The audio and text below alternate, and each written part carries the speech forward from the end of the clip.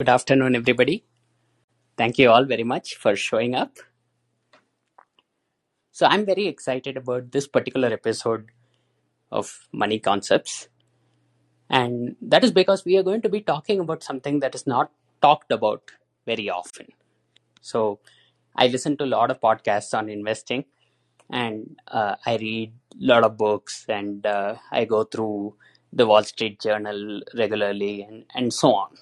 But usually, uh, there is not a whole lot of attention that is paid to analyzing things like stock based compensation, the effect on investors' returns, how does it impact buyback decisions at companies, things like that. And this is a very important part of investment returns. So, the stock buyback policies that a company has, how much stock it issues and gives away to executives as stock based compensation every year. These things can have a big role to play in determining investor returns. So if you go and buy this company at a particular price today, what and hold it forever, what are your returns going to be in the future? That depends a lot on to what extent you're being continuously diluted by the company because of stock-based compensation. So in this episode, I want to talk about the fundamental concepts. There are just a few simple concepts here, but if we understand them, we can analyze companies much better. So let's first talk about why companies decide to do stock-based compensation or SBC. Um, the the stated reason why most companies like to give their executives or pay their executives in stock is to align executives' interest with those of owners. So, people who go out and buy shares in the company, investors, shareholders like you and me, we are the owners of the company. And there are these managers and CEOs and CFOs and other executives at the company who work at the company, who are running the day-to-day operations of the company. And we want these people to think like owners, think like us when they make decisions, because the decisions they make are going to impact our returns in the company. And so the thought process is, if we make these guys owners, if we make the CEO owner of the stock, if we give stock to senior executives in the company, then it gives them a certain amount of skin in the game. And so when they make decisions at the company, they will think like owners. And so in their own self-interest, the kinds of decisions that they make will also end up benefiting owners because the incentives are aligned. At least that is the theory behind paying employees in stock. Now, how well does that theory work in practice? Well, it varies across the board. So in some companies, managers, they are really highly aligned with shareholders and it works well. In other companies, not so much, because stock-based compensation can create lots of perverse incentives as well. So I'll give you a simple example. So sometimes what happens is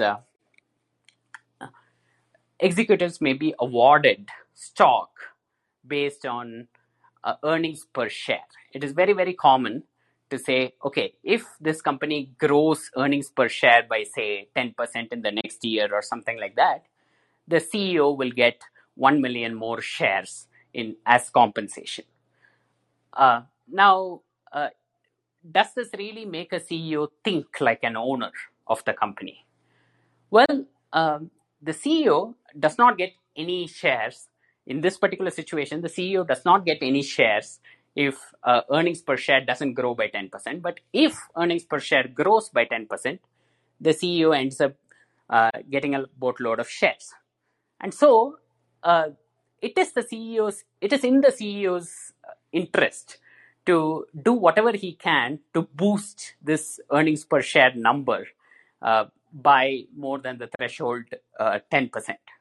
So, what the CEO may end up doing is he may say, okay, let me buy back shares in the market. So let me go do a bunch of stock buybacks and retire shares. So that will push the number of shares down, and so earnings per share will go up. So what the CEO has done is he has sort of gone ahead and done some buybacks. And these buybacks may not make a whole lot of sense from the standpoint of a continuing owner, a continuing shareholder, because the shares may be overpriced. But still, these buybacks may help the CEO get his earnings per share target. It may help the CEO meet his earnings per share target. And so that will unlock a new level of compensation for the CEO. And so in this particular case, this is an example where the shareholder interests and the CEO's interests are not exactly aligned with one another, even though the CEO is getting a whole bunch of shares as compensation. So stock-based compensation may or may not align management's incentives with that of shareholders. Another common reason why companies like to give out stock as compensation is simply because they can't afford the cash. So if you take small companies that recently went public, they may be spending a lot of cash on operating expenses. They may not be profitable yet. They may be spending a lot of money to acquire customers, to develop new products, to get the word out, to advertise. So they have a lot of demands on the cash that they have at their disposal. So they have only a limited amount of cash. So they try to reduce cash outflows as much as possible.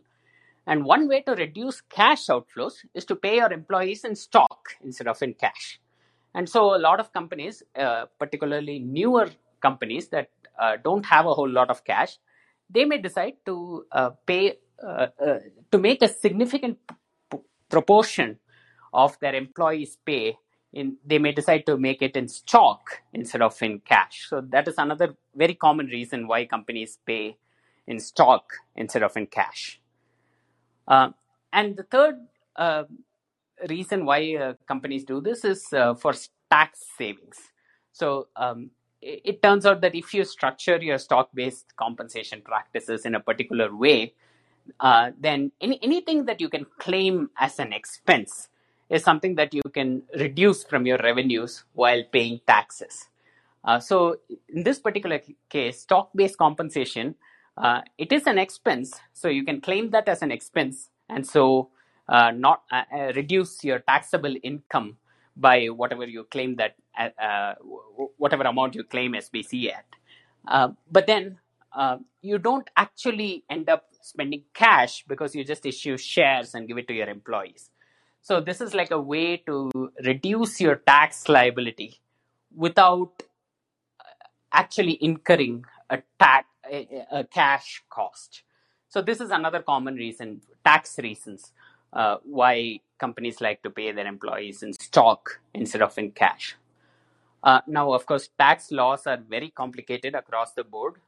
So this may not work out exactly like this. So every dollar that a company claims as stock-based compensation may not be an expense for tax purposes, and so on.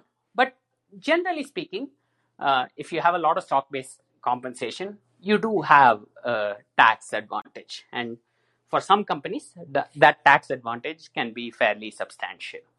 So these are the three broad reasons why companies engage in SBC. So the first thing is to try and incentivize senior executives to think like owners.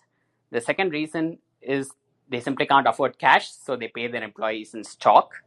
And the third reason is they try to achieve some tax savings by paying employees in stock instead of in cash. Now, once you've decided that you want to pay your employees in stock, once a company has decided that it wants to do some stock-based compensation, there are a number of ways they can do it. So some common ways are they can do it through options, stock options. They can do it through RSUs, restricted share units. They can do something called SARs, which is stock appreciation rights. Some companies also have employee stock purchase plans and things like that, where they allow employees to buy shares at a cheaper price than what the shares are trading at the market for, things like this. The two main types, though, of stock-based compensation are options and RSUs. So, what is an option and what is an RSU? Well, a stock option is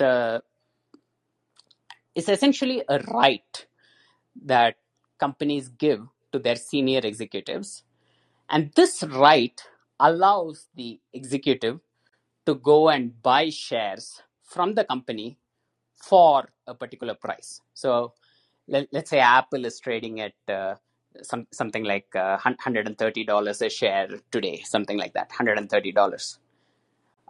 Now, Apple might say, okay, I'm going to give Tim Cook an option to buy, say, 1 million shares of Apple at $130 anytime between now and 1 year from now, say. So now Tim Cook has this right to buy shares of Apple at $130 for the next 1 year. So that is a stock option that Tim Cook has. Now, if Apple stock between now and a year from now, let's say Apple finishes the year at $200 a share, then Tim Cook has a lot of valuable rights. He's got this right to buy Apple shares at $130, but the stock itself is trading for $200 in the market. So what Tim Cook will do is he will go and exercise this right to buy shares. And then depending on the provisions in that stock option, which the board of directors of Apple approved, he may be able to sell those shares right away, or there may be a lockup period or something like that. But essentially what Tim Cook can do is he can pay $130 per share to acquire shares that are actually worth $200. Now, it cuts both ways. Suppose 1 year from now, Apple shares are trading at only $100 a share. So today they are at 130, they've gone to 100. Then Tim Cook's options are not worth anything at all. So they simply expire worthless. And so Tim Cook is not going to exercise those options. He will just forfeit those options. That is also possible. So that is stock options. So with stock options, there is the chance that the employee may end up getting some compensation out of it. There is also the chance that the options end up expiring worthless, and so the employee doesn't get compensated at the end of the day. So this is one common kind of stock-based compensation. The other kind, which is much simpler, is just to issue shares of Apple and give it to Tim Cook. So let's say Apple issues 100,000 shares of Apple and just give it to Tim Cook. So this is called a restricted share unit. Why is it restricted? Because they may impose some conditions. They may say, look, Tim Cook, we'll give you these 100,000 shares right now, but you may not be able to sell them right away, or something like that. So that is a much simpler way. Instead of giving Tim Cook the right to go and buy these shares at a later date, just issue some shares and give it to him right now. So that is the second way of doing it. So these are the two main ways of going about a stock-based compensation plan. Then there is also the mechanics of how SBC works in practice.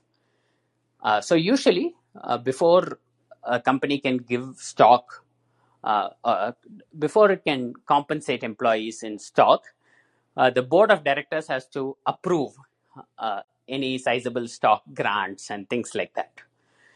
So what the board of directors will do is they will have some kind of meeting where they discuss the stock option plan for the company, stock options or RSUs or whatever, and they will approve this plan. And once they approve this plan, executives will be granted a certain amount of stock or a certain number of options and so on. So this is called the grant phase. So this is the first phase of stock-based compensation, where the board of directors approves the plan and then grants the executives stock or options. So this is granting. That is the first stage. Then there is typically when stock options are or shares are granted, uh, they are not given to the employees right away. So there is a period of time called vesting. So a company might, for example, Apple might tell Tim Cook, "Look, we'll give you 100,000 shares of Apple, but we won't give them to you right away. We'll give them to you over the next 3 years. So we'll give you 33,000 shares this year. We'll give you 33,000 shares next year, and so on." So in this case, what is happening is that these 100,000 shares, which were granted today, will only be given to Tim Cook, will only be vested over the next 3 years. And sometimes there are conditions attached to vesting as well. So, for example, Apple might say, "We'll give you these shares, but only if Apple's revenues grow at 10% per year over the next 3 years. If they don't grow at 10% per year, then you're not eligible to get these shares." Something like that. So there can be conditional vesting based on performance. There can be vesting based on just the passage of time. So as long as Tim Cook doesn't resign from Apple, he gets those shares, and so on.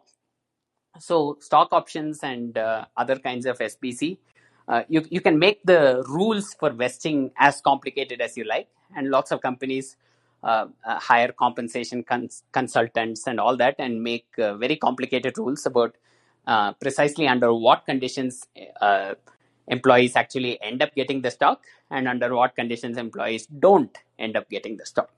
So that's the second stage, vesting. So the first stage is granting, the second stage is vesting. The third stage is actually exercising. So suppose Apple gives Tim Cook an option to buy, say, 100,000 shares of Apple. Now, the option may vest over the next 3 years, but and 3 years later, Tim Cook may find himself eligible to get these 100,000 shares of Apple to exercise his option, but he may not exercise it right away. He may say, "I'll just keep it as an option and then exercise it over the course of the next 1 year," or something like that. So that is also possible. So in a lot of cases, the date on which an employee exercises the option and the date on which the option vests are the same, but they need not be the same. So the option may vest at a particular date, and then the employee may decide to exercise that option at a later date. So that's the third stage of the process, which is exercising. So typically, these are the three stages. There's granting, there is vesting, and then there is exercising. Now, as I said, there is also a fourth stage which is possible, which is forfeiture. So if the employee does not meet the conditions for stock-based compensation, or if the employee resigns and leaves the company or something like that, he may end up forfeiting these options. So that is also possible. Or if the stock price of the company and finishes the period at less than the strike price of the option, then the option is not exercised. The option just expires worthless, and in that case, the employee has again forfeited his right to exercise the option. So these are all the mechanics of how stock-based compensation works within public companies. Then there is the question of, okay, how do we account for this? So when a company has a stock-based compensation plan for its employees, it has to somehow show up on the financial statements of the company. So the balance sheet has to reflect it, the income statement has to reflect it, and so on. So how is this stock-based compensation accounted for? Now, accounting for stock-based compensation is ridiculously complicated. So there are you can read hundreds and hundreds of pages about how these options are accounted for, and still you may not appreciate every single detail. Accounting is very complicated, but there are some general principles. So one general principle is, usually what happens is, on the day the board of directors grants the option, the value of the option, either options or RSUs, the value of the stock grant is determined on that day. So if a stock is very volatile and the uh, board of directors grants an option to the CEO to buy shares at a particular price, then the value of that option will be high. Generally speaking, the more volatile the stock, the more valuable the option. Because if you have a stock that can either go to 200 or go to 100, it's a volatile stock, and so the right to buy it at 100 is pretty valuable. Whereas if you have a stock that doesn't grow very much, it's fairly steady, then the right to buy it at 100 may not be as valuable. So uh, typically, what happens is, on the day the board of directors grants the option, they try to determine the value of this option. And a lot of inputs go into determining this value. So this value is called the fair value. And there are a lot of inputs that go into how this value is determined. So, for example, they may consider the volatility of the stock.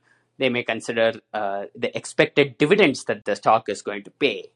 They may look at the risk-free interest rate that is available in the market, and so on. A lot of parameters go into judging what the value is. So it's a very judgment call based.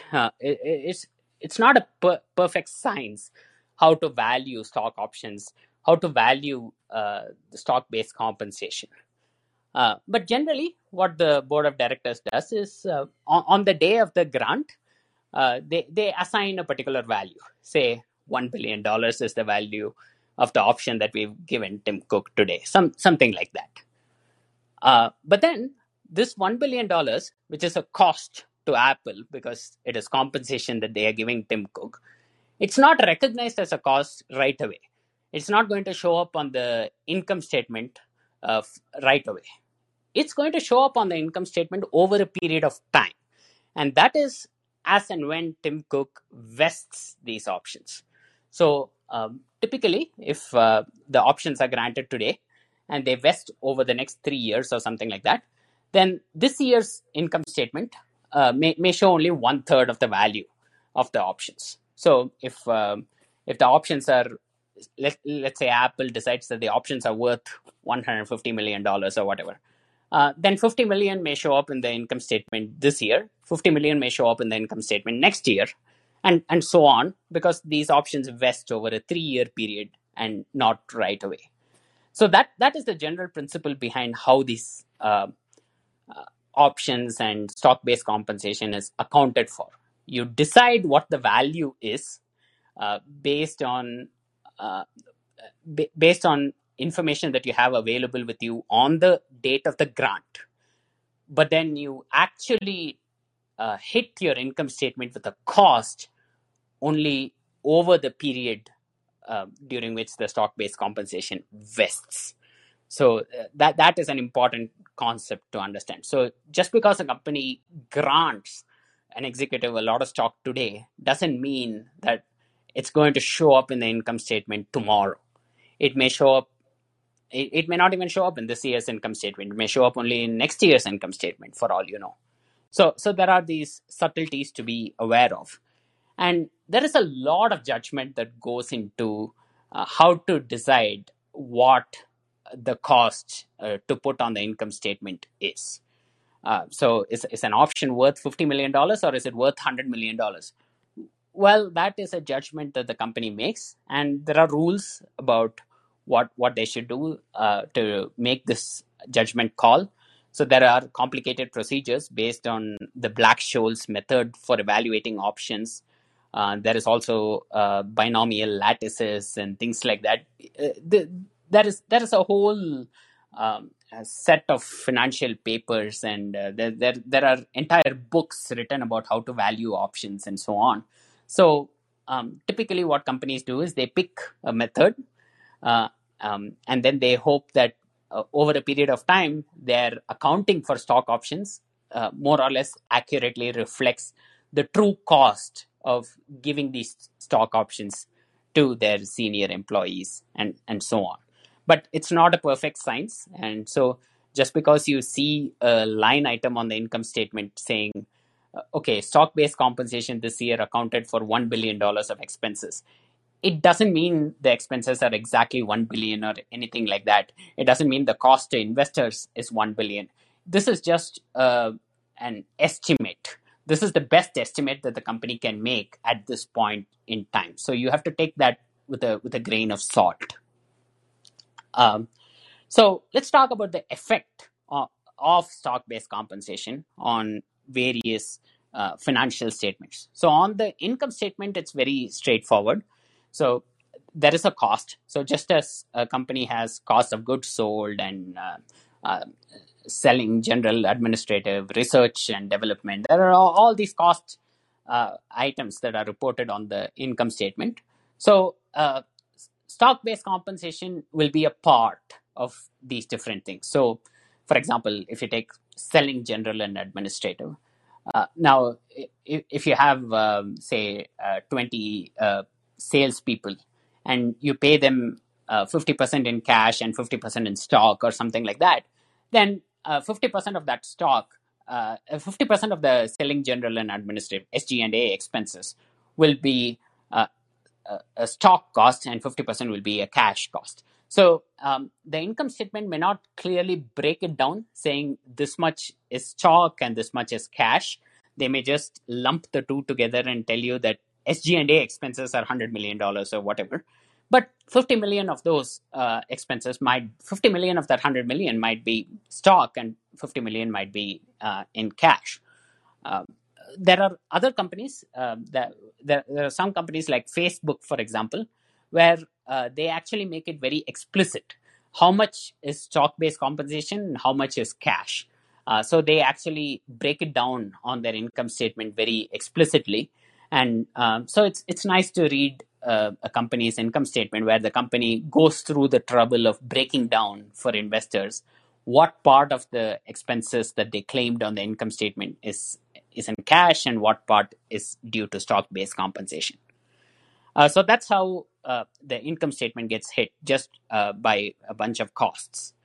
How does the balance sheet get hit? So this is an interesting little nugget here, because typically when you pay an employee, if you pay an employee $1,000 in cash, then that $1,000 will get reduced from the assets of the company. So if the company previously had $100,000 of cash, now they have 99,000 because they've taken $1,000 and given it to this employee.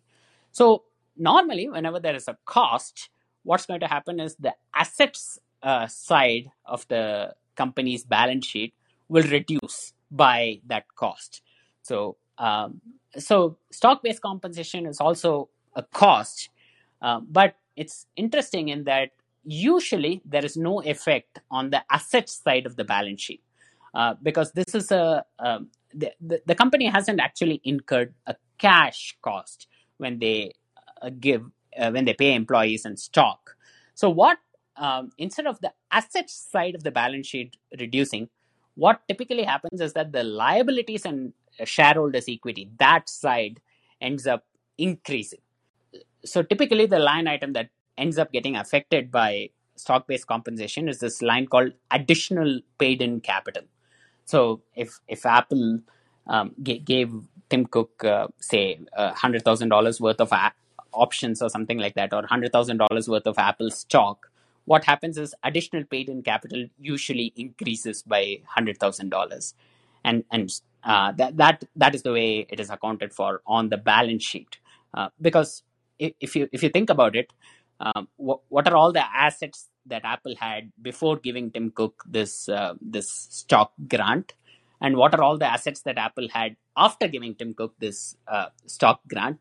Nothing has really changed. Apple has just printed a bunch of shares out of thin air and given it to Tim Cook. So all the assets that they previously had, they still have those assets.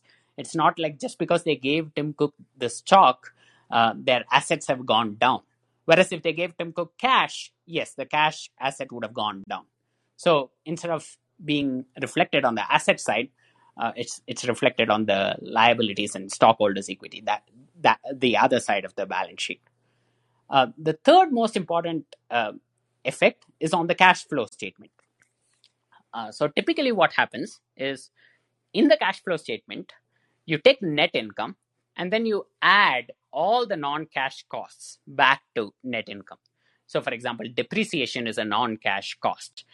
So what happens is in order to reconcile what is the change, what is net income and what is the change in cash. So normally when a company makes $100 million of net income, it does not usually mean that cash in the company has gone up by 100 million. So cash could have gone up by more than 100 million, cash could have gone up by less than 100 million, cash could have even gone down while a company claims that it made 100 million in net income. And that is a big part of that is because of non-cash costs. So depreciation, for example, is a non-cash cost. And so anything that is a non-cash cost has to be added back to net income to get the change in cash. So stock-based compensation happens to be a non-cash cost. So what companies do is they take stock-based compensation and then they add it back to net income to get cash flow from operations. So what happens is cash flow from operations will be higher by the amount of stock-based compensation. So if a company paid, if Apple paid Tim Cook, say $100 million worth of stock-based compensation, net income would have gone down by 100 million because that 100 million is considered as a cost while calculating Apple's net income. But cash flow from operations has not gone down by 100 million. The reason is because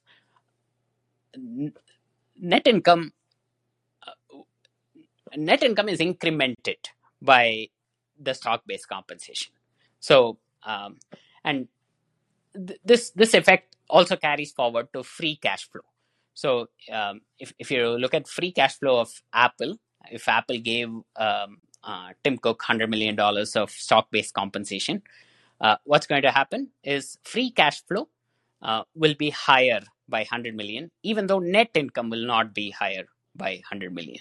So if you just look at the free cash flow of a lot of companies, they may be very good. But if you actually go and analyze why the free cash flow is so high, a lot of it may simply be because of stock-based compensation. So companies that are actually generating cash, if you look at free cash flow and take out the stock-based compensation part of it, it may not be all that impressive. So this is an effect that we have to be aware of. So we shouldn't just look at free cash flow. We have to look at free cash flow per share. Because if a lot of shares are continuously being granted and given to executives, free cash flow may be high, but free cash flow per share may not be all that high or may not grow that fast. So that is an effect that we will see on our investment returns. So if we take, let's examine in a little bit of detail how our investment returns will be affected. So let's take a very simple example. Let's say a company makes $1 million per year. And for the moment, let's not consider any stock-based compensation. So let's say this company has 1 million shares outstanding and they make $1 million per year. So that is $1 per share they are making right now. And let's say this $1 million that they make per year, let's say that grows at 10% every year forever, right? So right now they are making $1 per share. So next year they'll be making $1.10 per share simply because their 1 million of income would have grown to 1.1 million. And the number of shares does not change because there is no stock-based compensation. And so if you pay something like a price to earnings ratio of 20, say, for this particular company, right now they make $1 per share. So a price to earnings ratio of 20, you'll be paying $20 per share to acquire this company. Now, usually, if you imagine that this $1 per share is given as a dividend to you every year, so what this company does is it takes the $1 per share and gives it to you as a dividend. Next year, it will give you a dividend of $1.10 per share, and so on. So the dividend is initially $1 per share, but it's going to grow at 10% per year forever. So if you take your cash flows as an investor, so initially there is a $20 cost that you have to pay to acquire shares of this company. But then once you pay this $20 and acquire shares of this company, you will get $1 after 1 year, $1.10 after 2 years, and so on. And so what happens is the current yield is about 5%. Why? Because it's $1 per share, and the stock price is $20. So $1 divided by $20, that's 5%. So the current yield is 5%, plus there is a 10% growth rate. So if you add the current yield to the growth rate, that gives you your long-term investment returns. So the 5% current yield plus the 10% growth rate, that's a 15% rate of return. So if you buy this stock and if you hold it forever, you never sell the stock, you just buy it for $20 a share and then hold it forever, your IRR, your internal rate of return, will be 15% per year. So this is a standard straightforward calculation. Now, what happens to this calculation if there is stock-based compensation? So typically, the effect that we see when we get stock-based compensation is that the number of shares in the company will keep increasing over time. So as Apple keeps issuing new shares and gives it to Tim Cook, as Tesla keeps issuing shares and giving them to Elon Musk, the number of shares outstanding keeps increasing. And so the portion of earnings or cash flows or assets or any of the company's cash flows that are attributable to a single share will keep decreasing because the cash flows have to be shared among more and more shares. So if you look at this particular company that we have, let's say they make the same $1 million this year, but then every year what they do is they issue 3% of their shares outstanding and give it to the CEO as compensation. So this year they have 1 million shares. Next year they will have 1.03 million shares, and so on. So now if the company makes $1 million and gives it to all its shareholders will get $1 per share. But next year, what is going to happen is the company will make 1.1 million, but there will be 1.03 million shares outstanding. So this $1.1 million that the company makes is not going to be divided among 1 million shares. It is going to be divided among 1.03 million shares. And so each individual share will get less than what it would have got if there were no stock-based compensation. So if you run this scenario, so initially the company makes $1 million per year. It has 1 million shares outstanding. Each year, the 1 million shares keeps growing by 3% per year. And each year, the $1 million of profit, that keeps growing at 10% per year. So if you do this calculation, it turns out that if you look at the dividends per share that the company will pay out to shareholders, that dividend, the dividend per share, it no longer grows at 10%. In the previous case, it grew at 10% because the number of shares was steady. But now, because the number of shares keeps growing, the dividends per share, they grow only at 6.8%. They don't grow at 10%. And so the return that an investor will get will be only 11.8%. Because you have to add the steady state, which is the 5% initial yield to the 6.8% growth, and you get 11.8% return. So without stock-based compensation, this company was able to return 15% to owners. But with stock-based compensation, because the number of shares keeps increasing over time, owners are left with just 11.8% return. And this is really the crux of why stock-based compensation reduces returns to investors. Simply because as the number of shares keeps increasing, the share of cash flows available per share keeps decreasing. So that is an important thing for investors to understand. So when in doubt, calculate free cash flow and earnings and all these things, calculate on a per share basis rather than just calculating it for the company as a whole. Because as an investor, your returns will be determined based on free cash flow per share and not the total free cash flow of all the shares outstanding. Now, finally, the final piece of the puzzle is when companies do buybacks. Now, a lot of companies, they spend billions of dollars each year doing stock buybacks. So Microsoft and Apple and all these companies, they spend enormous amounts of money, tens of billions of dollars buying back stock. But what they do is on the side, they also create new shares and give it to employees as stock-based compensation. So now what's happening is, on the one hand, the number of shares is increasing because new shares are being created every day and given to employees. But on the other hand, the number of shares keep decreasing because these new shares and other shares in the market are being continuously bought back by stock-based as a result of the share buyback programs that the company has. So now the number of shares as a result may remain steady over time because the two effects may cancel out each other.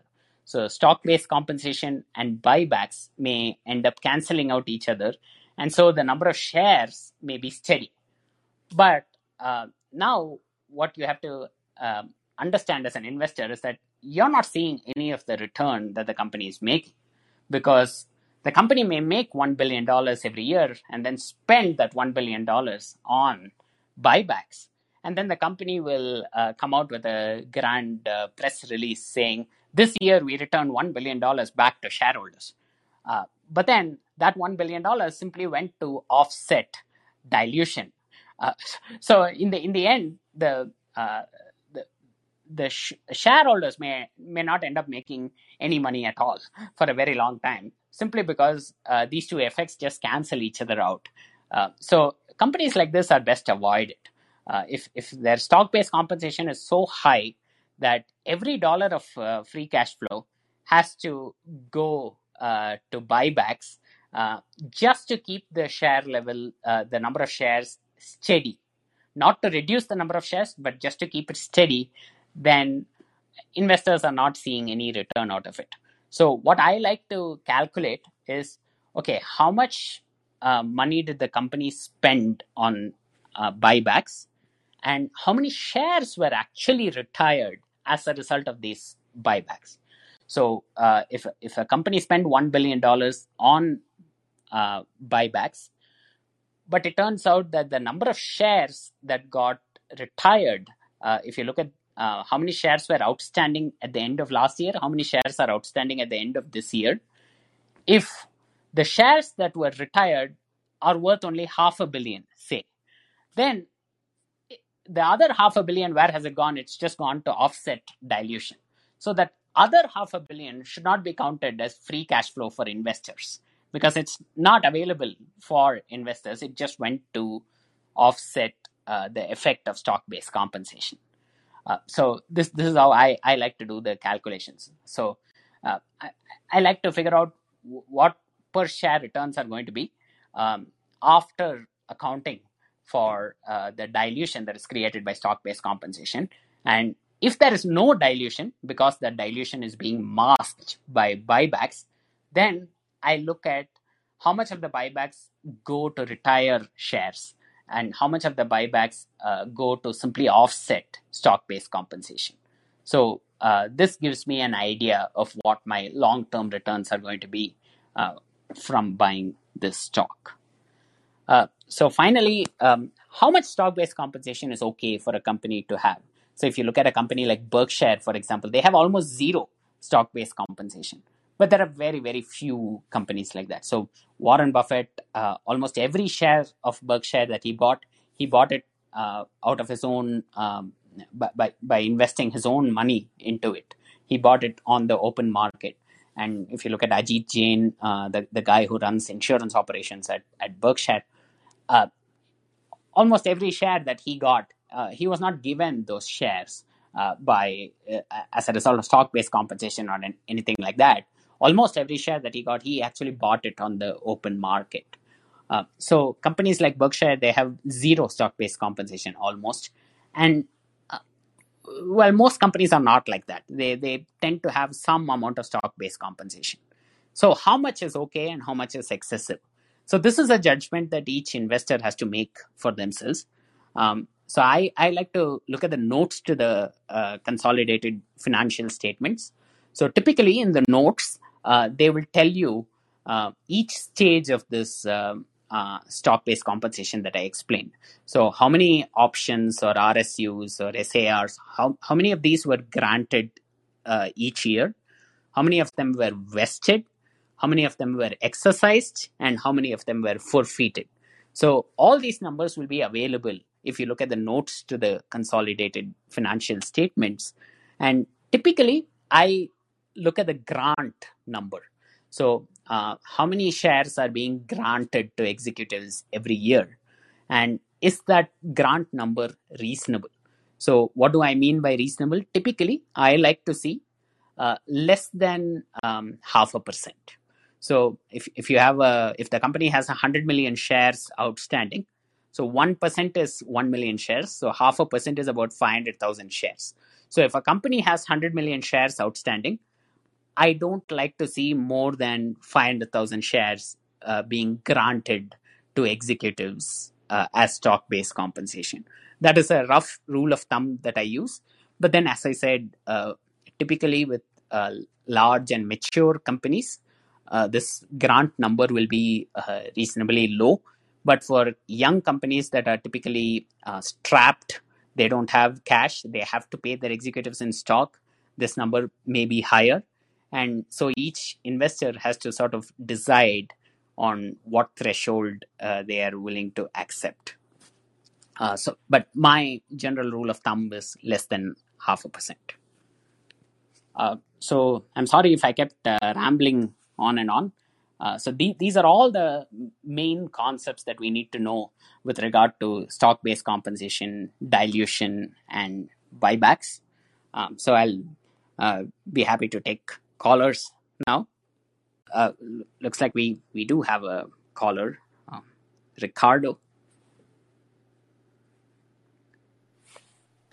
Hello, 10K. Hey. Good afternoon. Afternoon.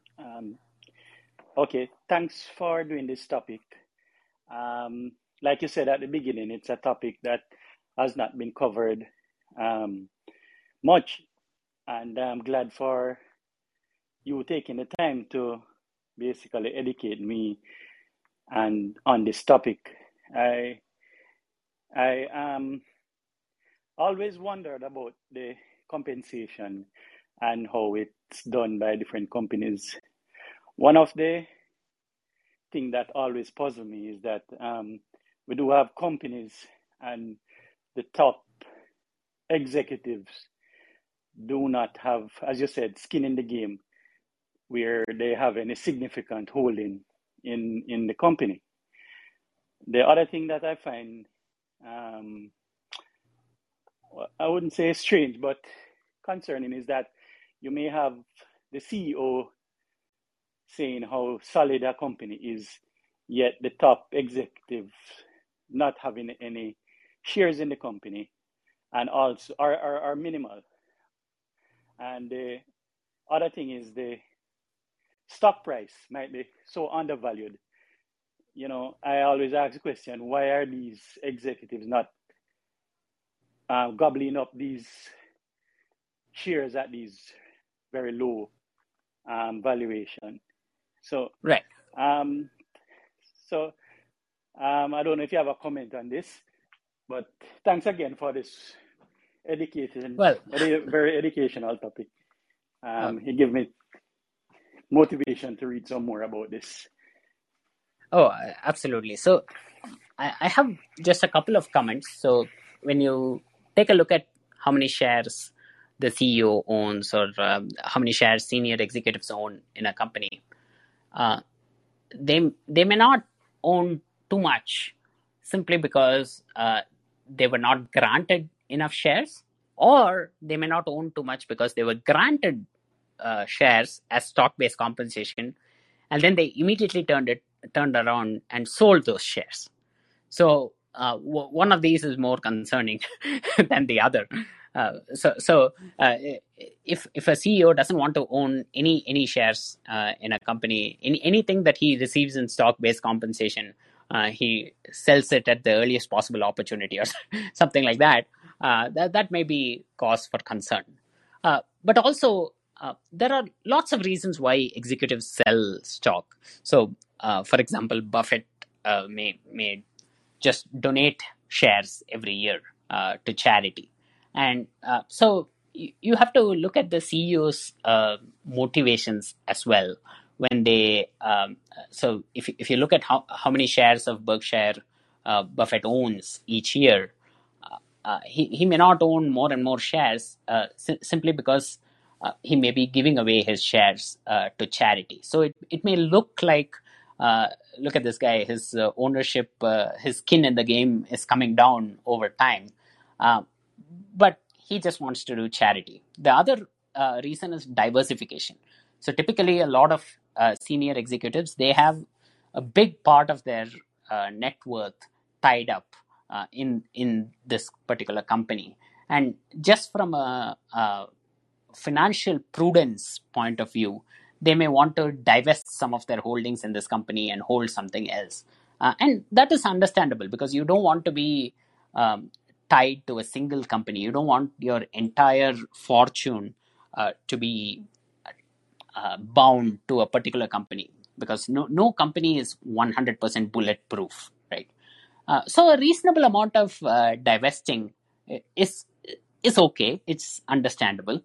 The third thing that you have to look at when you look at a particular CEO's skin in the game or something like that is you have to figure out how many of these shares the CEO actually went out and bought on the market, and how many of these shares he was just given as stock-based compensation.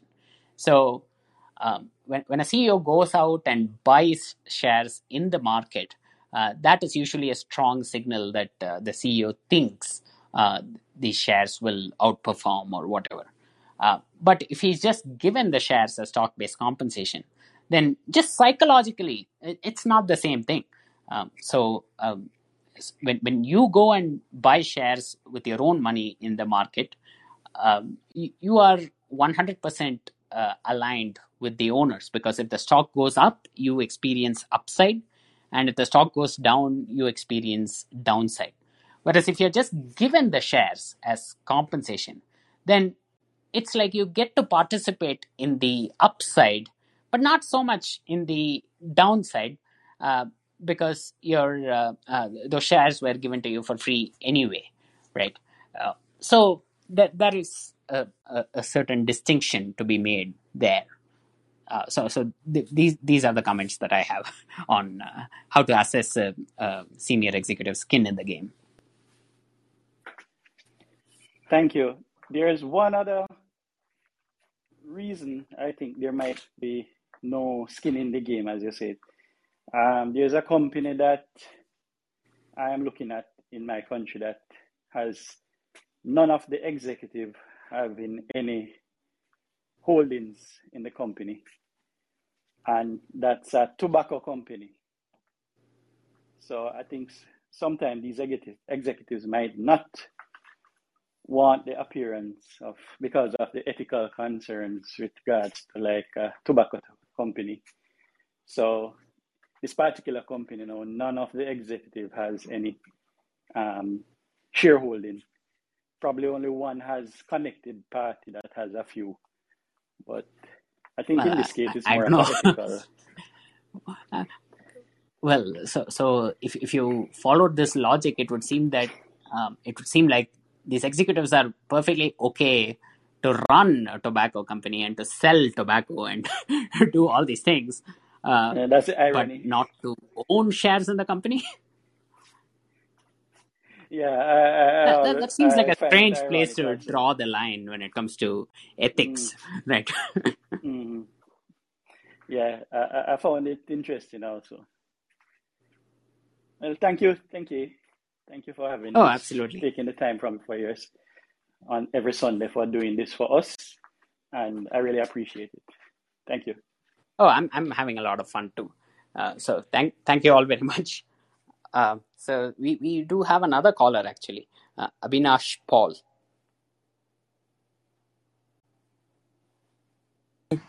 Can you hear me? Yes. Yeah, good afternoon. I am a retired chest physician. I was practicing and returned to India recently.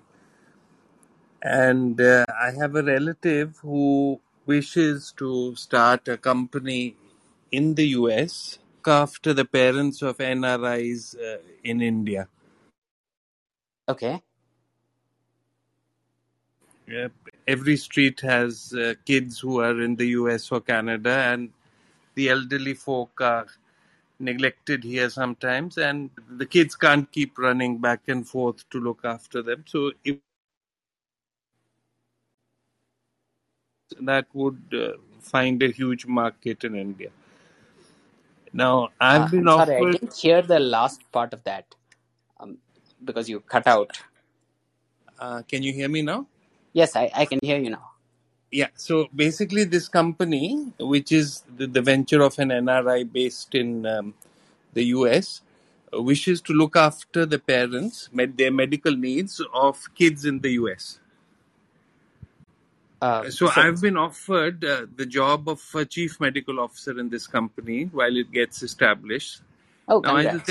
I'll tell you actual figures and ask you for an eval. So the offer is something like 3 lakh rupees a month, which is on the lower side for a chest physician of 30 years experience, but in equity. So how do I make a judgment whether this is a question for a Um, forum like this? okay. I'm so sorry. You again cut out a bit, but so you're, if I'm not mistaken, what you're asking about is from the other side of the table. So all this while I've been talking about how investors can view stock-based compensation, whereas you are talking about how an employee should view stock-based Should compensation. evaluate stock-based compensation. That's right. Well, so from an employee standpoint, it makes sense to get as much as you can in benefits as possible, and stock based compensation is definitely one very powerful benefit. So I know a lot of people whose lives have been completely changed because they received stock options. So a number of people I know have been able to retire very early in their lives because they received some options which turned out to be very very valuable later on. So stock options have this quality to them that if they work out, they can completely catapult you into a new sort of level of Life-changing level of wealth. exactly. They can help you build life changing amounts of wealth. And I know several people for whom this has actually happened. So people from fairly ordinary families and ordinary backgrounds, they just joined, say, Intel or Cisco or Google or one of these companies several decades ago. And because of the stock based compensation, they're worth tens or hundreds of millions of dollars simply because of the stock. So it can be very powerful. But at the same time, this is an early stage company, and there is no guarantee that the options that they give you will be worth anything. So if the company doesn't make it to IPO, or if a company fails or something like that, that it's always possible that the stock options go to zero. So this is like a high risk, high reward kind of bet. And so you have to assess it like that. So what I would say is, as an employee, you cannot make this assessment in isolation. So what a lot of employees do is they look at their overall financial picture. So what are the assets that you have, and how much in income? So if you're a chest physician or something like that, you're probably in high demand. And so worst come worst, if this experiment doesn't work out, then you can There is probably an already exit. find, yeah, you can make an exit and find some other In a more hospital or conventional something. role as a Right. doctor. Right, exactly. So you have to sort of take a call based on how much you own in assets right now, and whether this option is worth taking or not. So one of the Bernoullis, I think it was Daniel Bernoulli, he had this wonderful paper on the utility theory of wealth. And in that paper, he argues that if a poor person finds a lottery ticket on the road, it might make sense for that poor person to go and sell it to a rich person. Whereas if a rich person finds a lottery ticket, he should keep it, because for him, the marginal utility of that lottery ticket is much higher than for a poor person. So a poor person values certainty more, whereas a rich person values the upside more. So depending on your situation, how Current much you have situation. in assets and so on, you have to decide how much you value certainty versus how much you value upside, and then take a call based on that. Thank you so much. That's a really wise answer. Thank you. Oh, absolutely. Happy to help. Thank you.